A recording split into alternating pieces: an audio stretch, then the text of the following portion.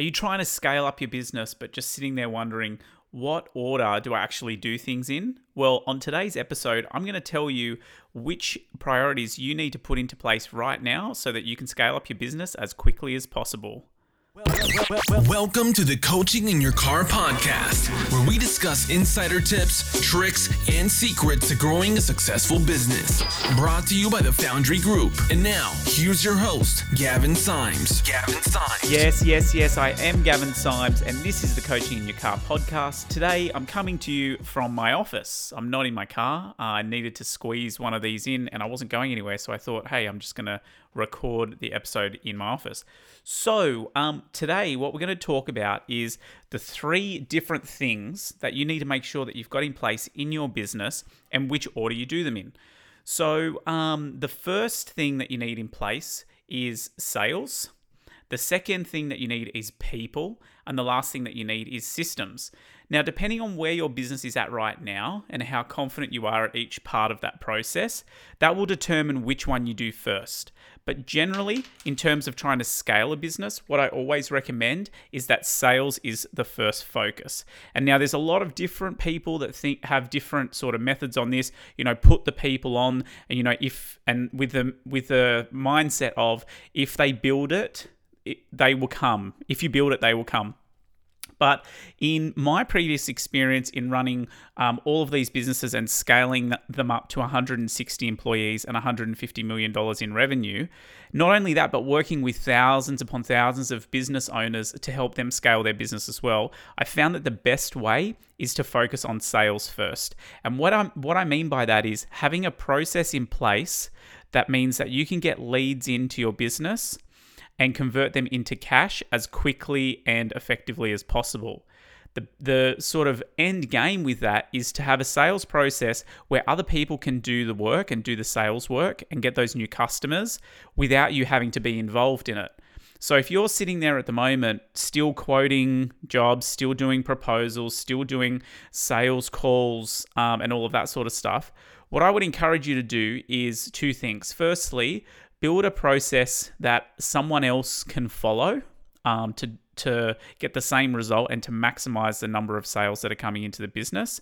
And then test that. The second thing is to test that and run it through it to make sure that you get the conversions as high as possible from lead to sale. Now, normally when we focus on sales first, what happens is that there's a huge spike that comes through in the number of new customers into the business. And then that obviously causes all of these growing pains off the back of it. So that moves us into the second step, which is to focus on people. So what we do is that off all of the volume that's been created operationally from these new customers that are coming in, there's obviously more work that needs to be done. So you move from being the salesperson to plugging the gaps after the sales process has finished. So let's just say, for instance, your digital marketing agency, so you're signing up customers to run ads for them. What you would do is make sure that you've got a sales process in place that's going to sign up customers without you having to do it. And then you would move your work into the back end to actually creating those ads and all of that sort of work. So then as you scale up your people side of things in both the sales area and in the back end, what happens then is that you create a larger team, which needs to be managed more, needs more structure, and is actually somewhat inefficient. So then you've got to move to the last part of the business, which is systemizing the business. So going through and creating checklists and processes and procedures to guide the employees on what you want them to do so that they make the same decisions and arrive at the same outcome as if you had have done the work yourself. And there was someone that I was listening to a couple of years ago now, and they said, once you get someone up to the level of being 80% as good as that role or task as what you are, then it's time to hand that over. And I think that's a really important thing to remember when we're scaling up businesses and putting on employees. No one's ever going to think exactly like you. No one's ever going to be as good as you at the job because, firstly, they just can't reach those expectations. They don't have enough experience inside your business and inside your product or service as you do. But secondly, no one is going to care about your business and have as much passion about your business as what you do. So no one is ever going to match you 100%. So as long as someone can do the task and take on that responsibility at 80% as well as you could do it, then it's time to hand it over. So the reason why this is a little bit controversial and why we talk about this, doing it in this order, sales, people, and then systems, is because a lot of people are sitting there and they preach the sort of mantra to say, you've got to have the people in place first so that you can get the sales. And then so that you don't burn those customers. Well, that's fine if you're 100% confident that you're going to get the increase in sales. But what I've found in my own businesses, and I've spent millions upon millions of dollars of my own money on ads, and if there's one thing that is guaranteed, it's that there's no guarantees in marketing and sales. So what then happens is, if you put people first, is you have this huge overhead that's increased. You have your expenses that have increased in wages. But then off the back of that, what actually happens is that you have a lot of pressure on the sales and marketing team to actually deliver new customers into this structure that's being built or that has been built.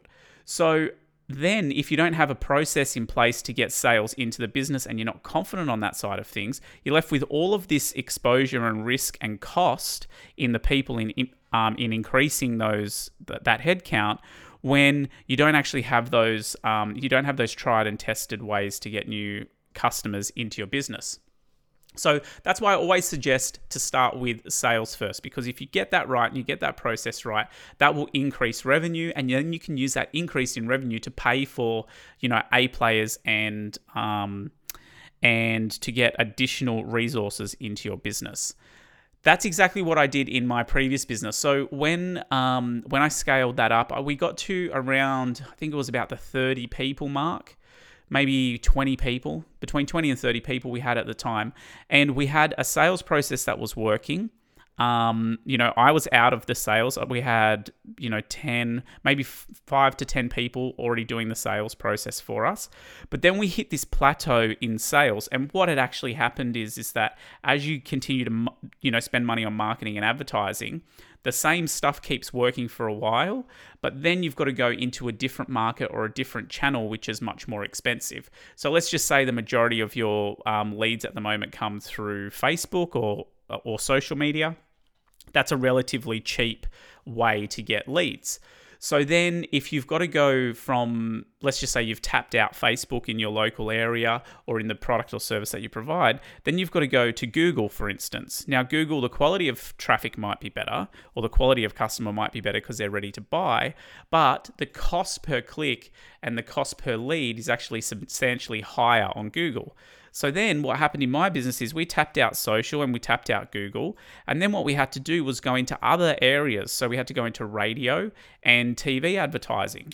And when we did that, the cost per lead and the cost per the advertising cost per sale skyrocketed through the roof, because those avenues and those channels are much, much more expensive to advertise in. So all of this stuff, if you've got the pressure of having all of these people that you've built in your training and, they're all great and they're just sitting there waiting for work, I don't think that that's the right way to scale and run a business. So if you're looking to scale and grow your business, that's, the summary is that the three things that you've got to do in this order: firstly, secure your sales processes and smash the hell out of that. Secondly, put on people to deal with the increased volume. And lastly, then go through and systemize the business and become more efficient, because that is always going to take time. Now, if you've enjoyed this podcast as much as I've enjoyed making it for you, there's a couple of things that I need you to do. Firstly, go to the place on where you listen to it, smash the subscribe button, smash the like button, and share it with other people so that they can benefit from it as well. And secondly, if you're a business owner who's looking to scale up your business to $10 million in revenue a year and beyond, head over to foundrygroup.net/scale. Fill out the details on there. You can have a read through the website. There's some awesome information on there. If you want to fill out your details so you can have a chat with me and I can give you some more advice, then feel free to do that. Regardless, I hope you've enjoyed today's session. Have an awesome day, and I'll see you soon.